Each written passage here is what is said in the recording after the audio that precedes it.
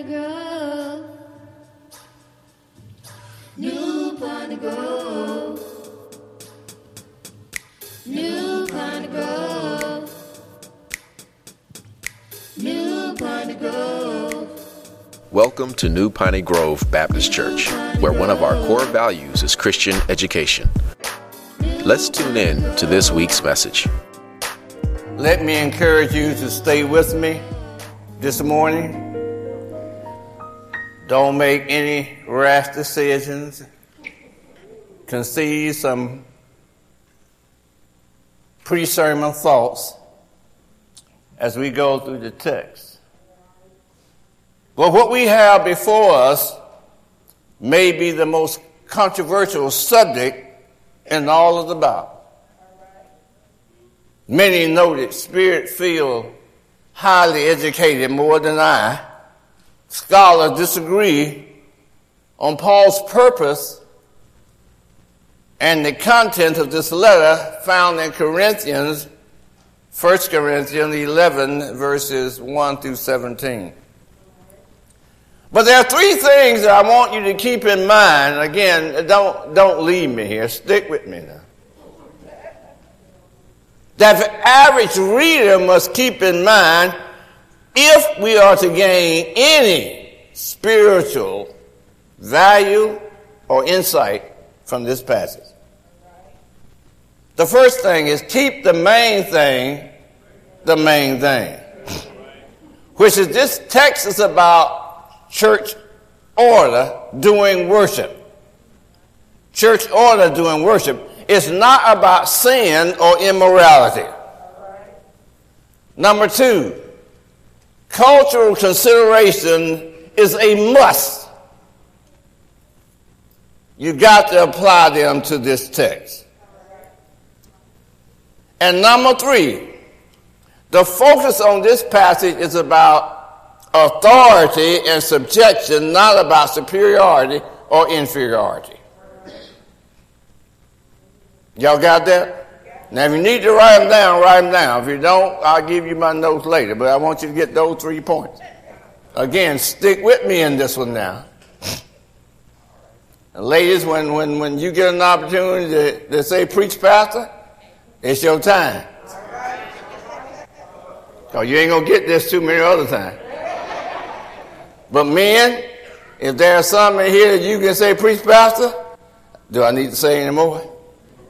Historical background of this text, we find Paul writes this letter to the church of Corinth in response to several concerns that the leaders of the church at Corinth had. They asked Paul to address several issues.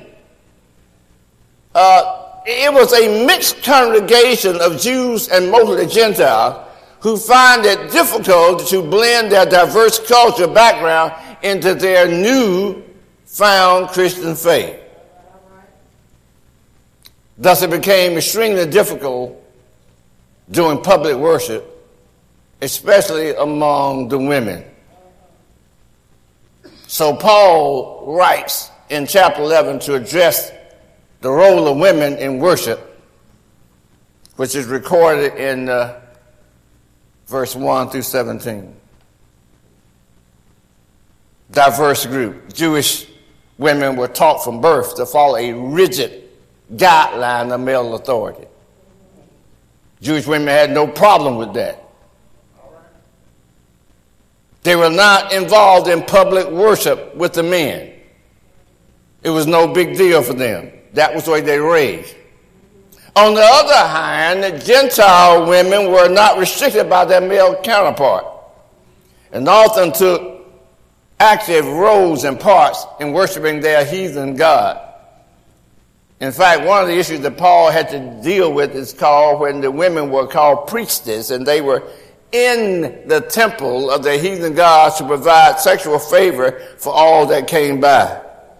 So for the most part, the Gentile women felt free to do what they wanted to do without male sanction or approval.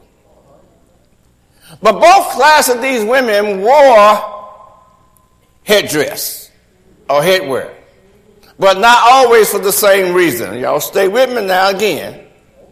Jewish women wore them as a sign of submission to their father or their husband. More on that later. But the same may have been true for some of the Gentile women, but that probably had to do with an age factor.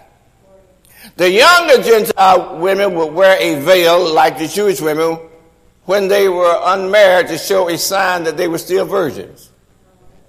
But the older women also wore some type of headwear or dress, but it was basically for fashion. They wanted to look good. Ain't nothing changed. Nevertheless, Christianity changed both cultures. You see, being in the body of Christ allowed the women to participate now in public worship. So can you imagine, thinking now, all these women coming together, but when the Jewish women saw the Gentile women taking off their head covering, some of the Jewish women began to follow suit. This became of great concern for some men. What would this attitude lead to? How far would this women movement go? It was these type of questions that motivated the leaders to bring the issue to Paul, because it began to threaten to divide the church. Now let me make note. Again, this is one of the things I said, don't lose me here. I want you to understand this. The Bible does not make a distinction between men and women in the area of personal worth, intellect, and spirituality. Y'all got that? Thank you for putting it up there, Jeff. Bible don't make no difference there. But, y'all hear that? But, the woman's function is unique in God's authoritative order. Nobody throwing tomatoes at me yet? Keep in mind, like I told Nita this morning, I'm going to be in the Word. Y'all quiet on me? Okay, to get a better understanding of what I'm saying when I say woman's function is unique in God's authoritative order, I want you to review with me, because we got to review this, we got to go back. We got to go back and look at Genesis. How did this all come about? Most of you already, if you were here early on in the month, you heard me preach about how sin came into Adam sitting aside, letting his wife talk with the serpent. All that's been said, but I want you to follow this in Genesis 3:16, because when God began to deal with them, remember now, he dealt with the woman shorter than anybody. But he did say this in Genesis 3:16. To the woman he said, I will surely multiply your pain in childbearing. In pain you shall bring forth children. For your desire shall be contrary, somebody say contrary, to your husband. Now stop right there a minute. Because this means contrary, it means you ain't going to always agree. In fact, most of the time you ain't going to agree. What a woman wants ain't going to normally be what the man wants. Your desires in you are going to be contrary to your husband. Now, I'll give you an example. My wife and I have never agreed on how to dress our son when he was coming up as a little boy. I have a picture in our album of him in some little cute jumpsuit out in the yard, and she didn't want him to get dirty. And I kept telling him, he's a boy.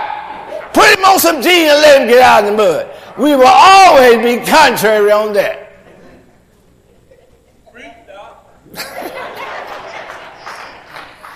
But let's read the rest of the scripture in verse 16. But he shall rule. I ain't going to even say it. I want y'all to say it. Read the scripture. He shall rule I thought I'd get a lot more from men on that one. But I know who it is. Y'all scared. Because y'all got to go home, don't you?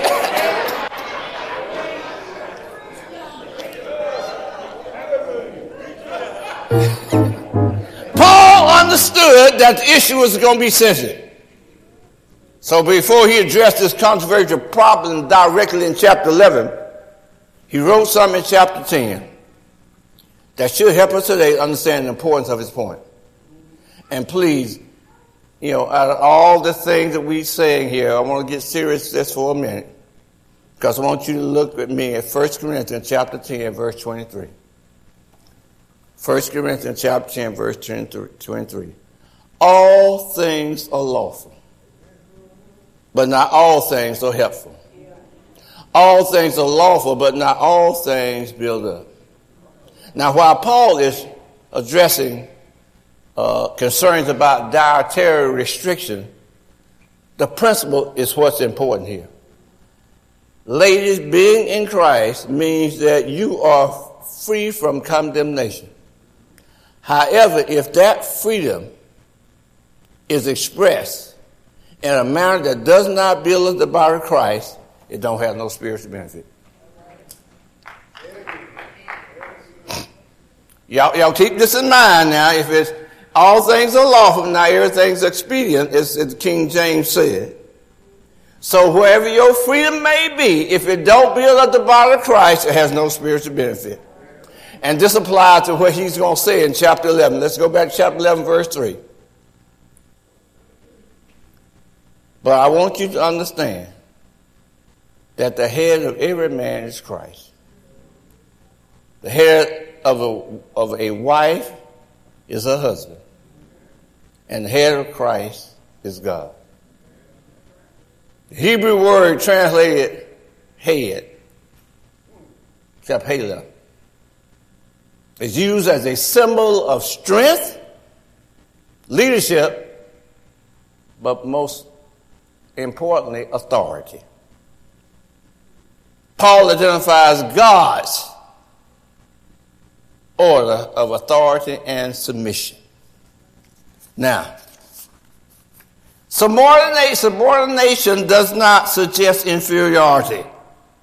I want you to think about that, because notice what it says here. It says that head of Christ is God.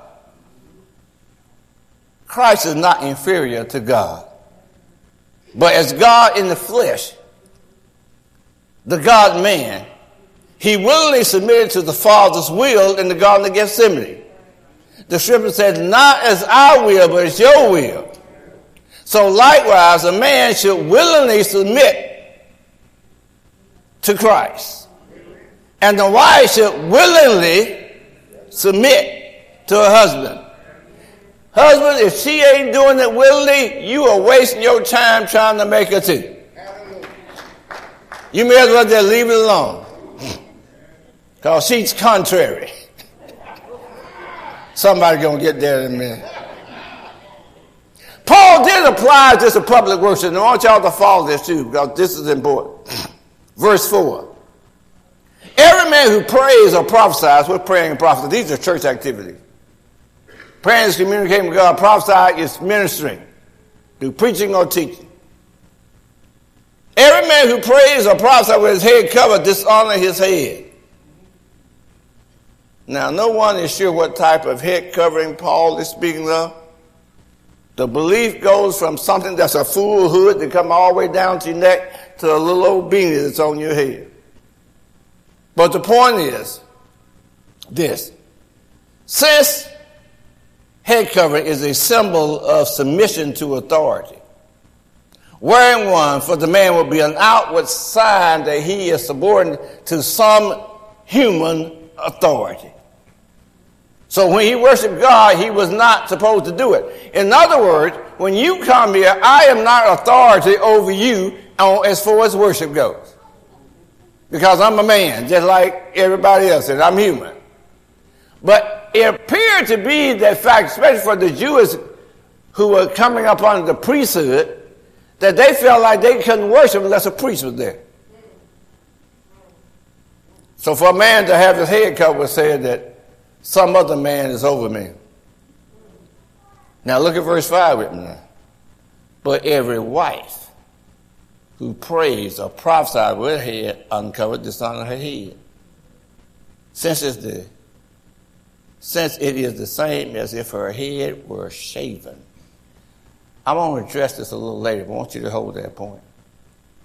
But every wife. The English Standard Version uses this word wife, whereas the King James says woman. But in the context of the scripture, the Hebrew word means a woman who is married. An unmarried woman, head will be her father or some father figure. Some of you may have noticed that whenever the ladies minister here, who are all gifted, who come and speak, will always be escorted by their husband, like K and B when you come here. But you also may notice that when Benita's speaking, I escort her. As her pastor, I'm a father figure that shows that she has my approval to be able to minister in the pulpit.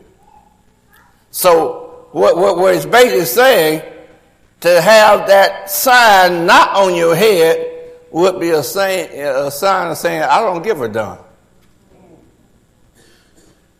I don't care nothing about no man.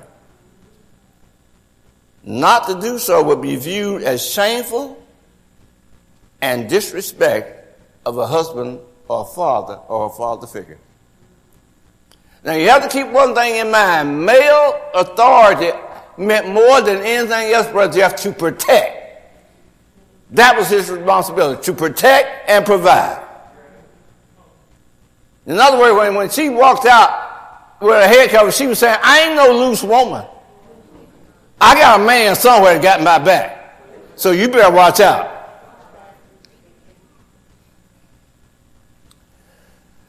Verse 6. For if a wife will not cover her head, then she should cut her hair short. But since it is a disgrace for a wife to cut her hair or to be shaven or shave her head, let her cover her head. Remember we talked about the three things? And number 2, would you have to put a cultural consideration in this? Keep in mind the culture. Let me give you a little history of this. 2 classes of women. Only 2 classes of women will ever walk around with short hair or their head shaven. The first one was a prostitute. The second one was a prisoner of war.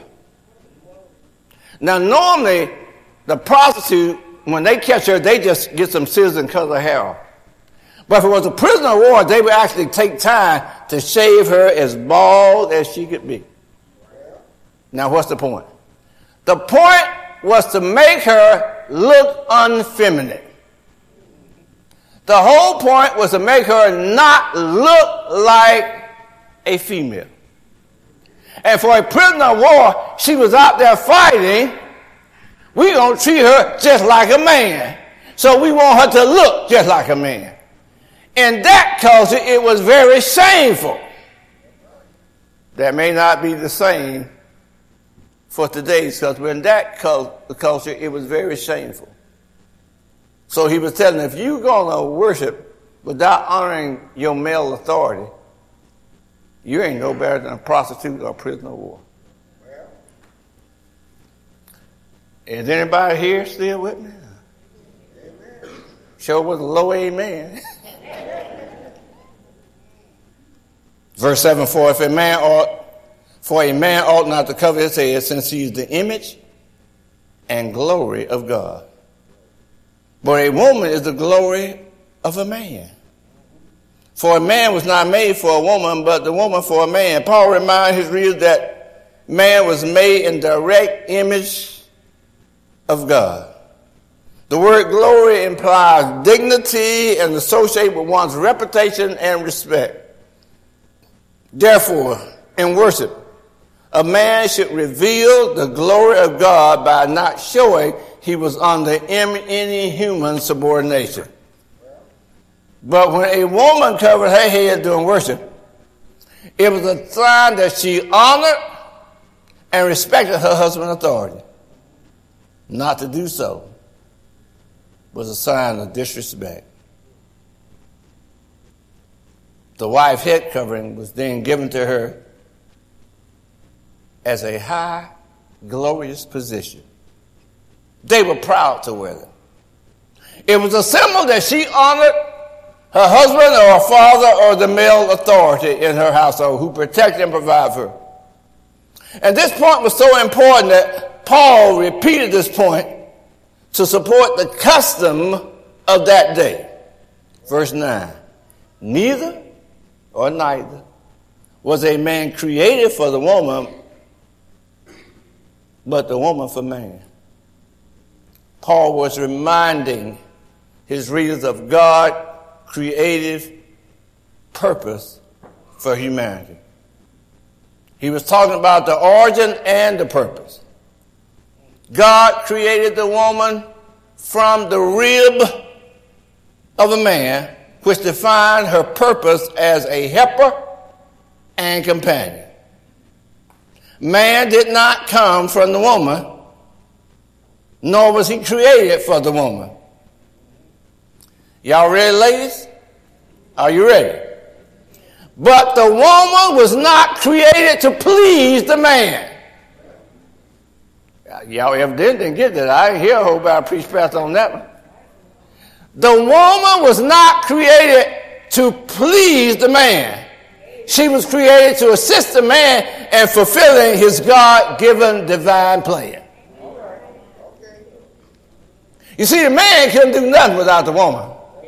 Still can't.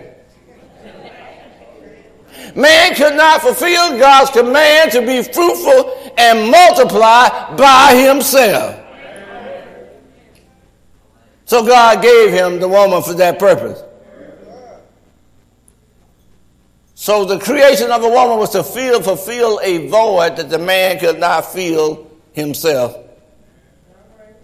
She was given the high honor of procreation. That's creating with God. You see, human life is formed in her, and human life comes forth from her. Thus, every man should esteem the woman, whether married or otherwise, very highly. Very highly. A man that degrades a woman degrades his own manhood. Anytime a man puts his hand on a woman, it's a sign that he is a weak man who fears. You got God-given authority. You don't need your physical strength.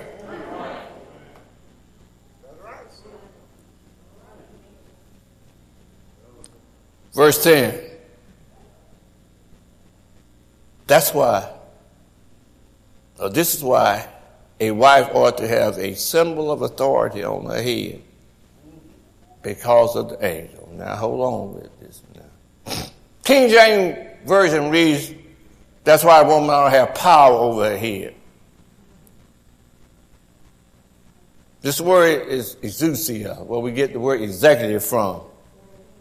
It means a symbol of authority, as the English Standard Version has translated.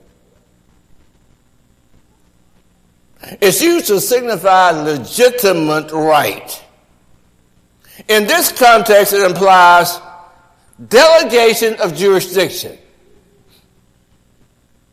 In other words, you have authority over this particular jurisdiction. You want to know what that jurisdiction is? The home and the church. I know a lot of people don't like that. Let's go ahead and deal with this other controversial issue because of the angels. The minority view here is that these are fallen angels which lost their high position when they took Satan's advice and rebelled in heaven and was kicked out. The reason that they were kicked out because they denied God's authority. In Ezekiel, you read Satan saying as Lucifer, I will do this, I will do that, I will do that. So now when they see what's going on, they can look to God and accuse him, well, look, you kicked us out of heaven for not being under your authority, what are you going to do with that woman who's not under God's authority? That's a minority view. The majority view is that these are elect angels who witnessed God when he created the heaven and earth, but they also witnessed the fall and how God restored them. Some of these angels are assigned to every human that's born to ensure God's plan of redemption is carried out. And these select angels can't understand grace. They look at the fallen angels too. You were gracious to them. So when they see us doing things that we ought not to do, these elect angels become disturbed and confused because of God's grace. Boy, he was so merciful to them, and they created lower than us.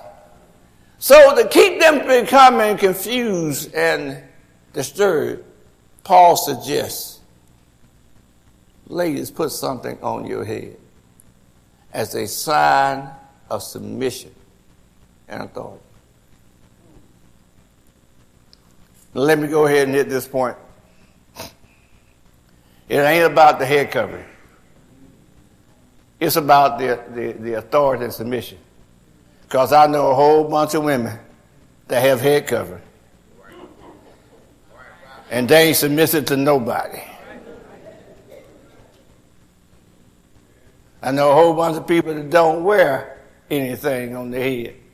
And they just as submissive as they can. So it ain't about the head covering. It's about submission of a man's God-given authority.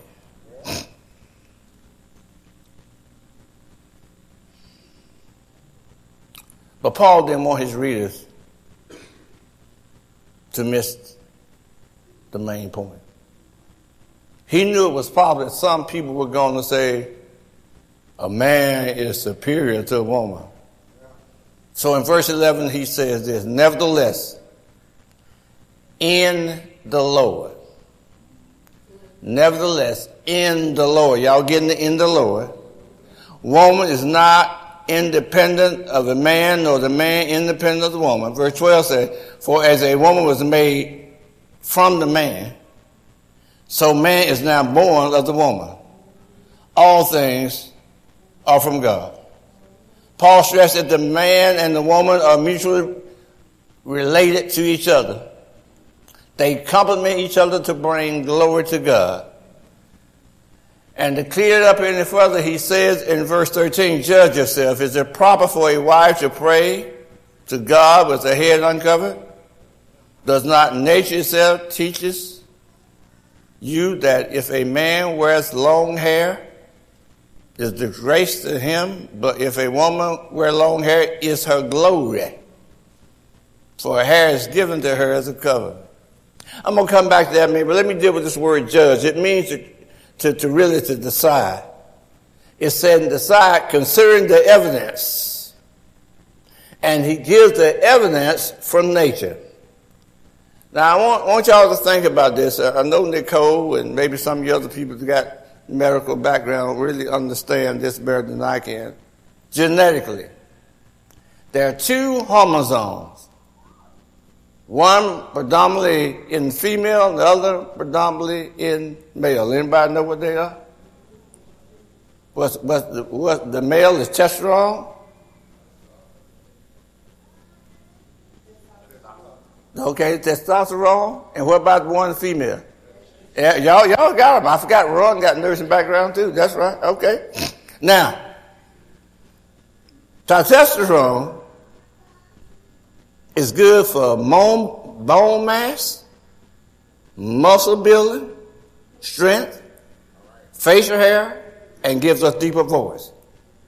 While estrogen is important in reproduction development, increased breast size, and head hair growth. There's some points in here you don't want to miss. What Paul is talking about is a physical distinction between sexes. A clear recognition of those roles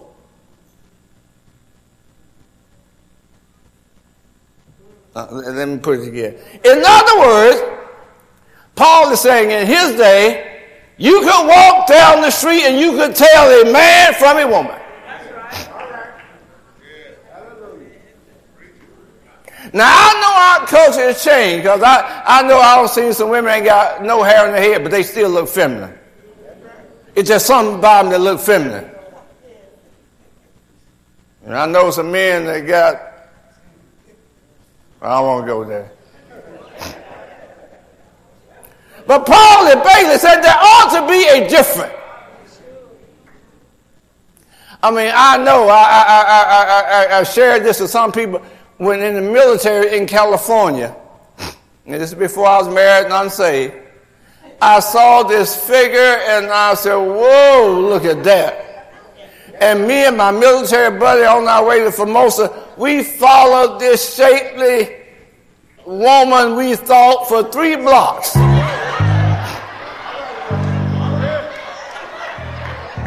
And when we finally caught up with it, turned around and had more facial hair than I did.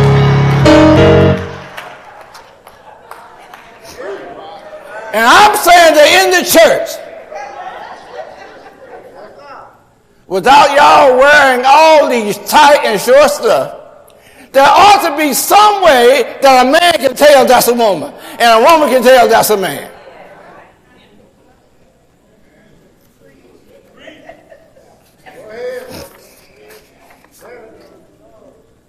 Paul concluded by saying this, and for all the critics, don't miss this. If anyone, verse 16, is inclined to be contentious, thank you for highlighting that. We have no such practice. King James says customs, nor do the churches of God. Word contention means to be quarrelsome.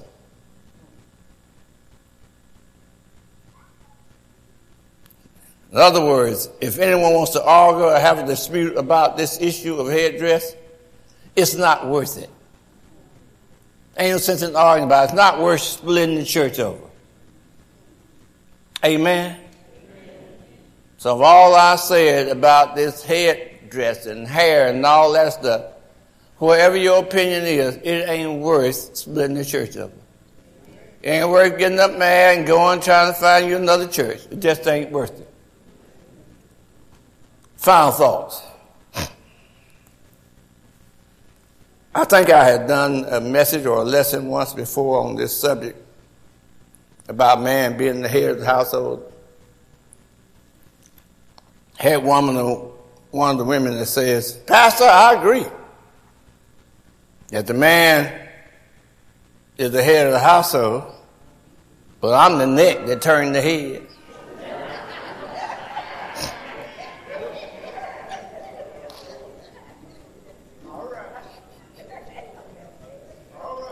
And that's okay. That's okay. But you need to know how to turn your head. Now I'm talking about all you that ain't married. There's some man in your life. You need to know how to turn your head. Can I give you some points and we're going to go home? Number 1, turn your head and not some other woman's head. Oh, I think y'all missed that one.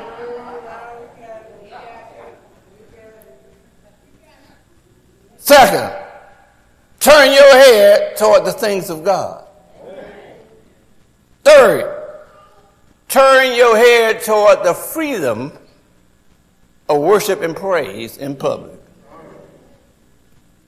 Turn your head toward raising his children in a godly manner. Turn your head to becoming the high priest of his home. Turn your head toward coming to church on time. Turn your head toward the salvation of God. But hear me now, ladies. You can't turn your head until you turn. I'm through. Let's stand. Thanks for listening. We pray that you have been blessed by the message. visit us on the web at npgbc.org for contact information, service times, or directions to our place of worship.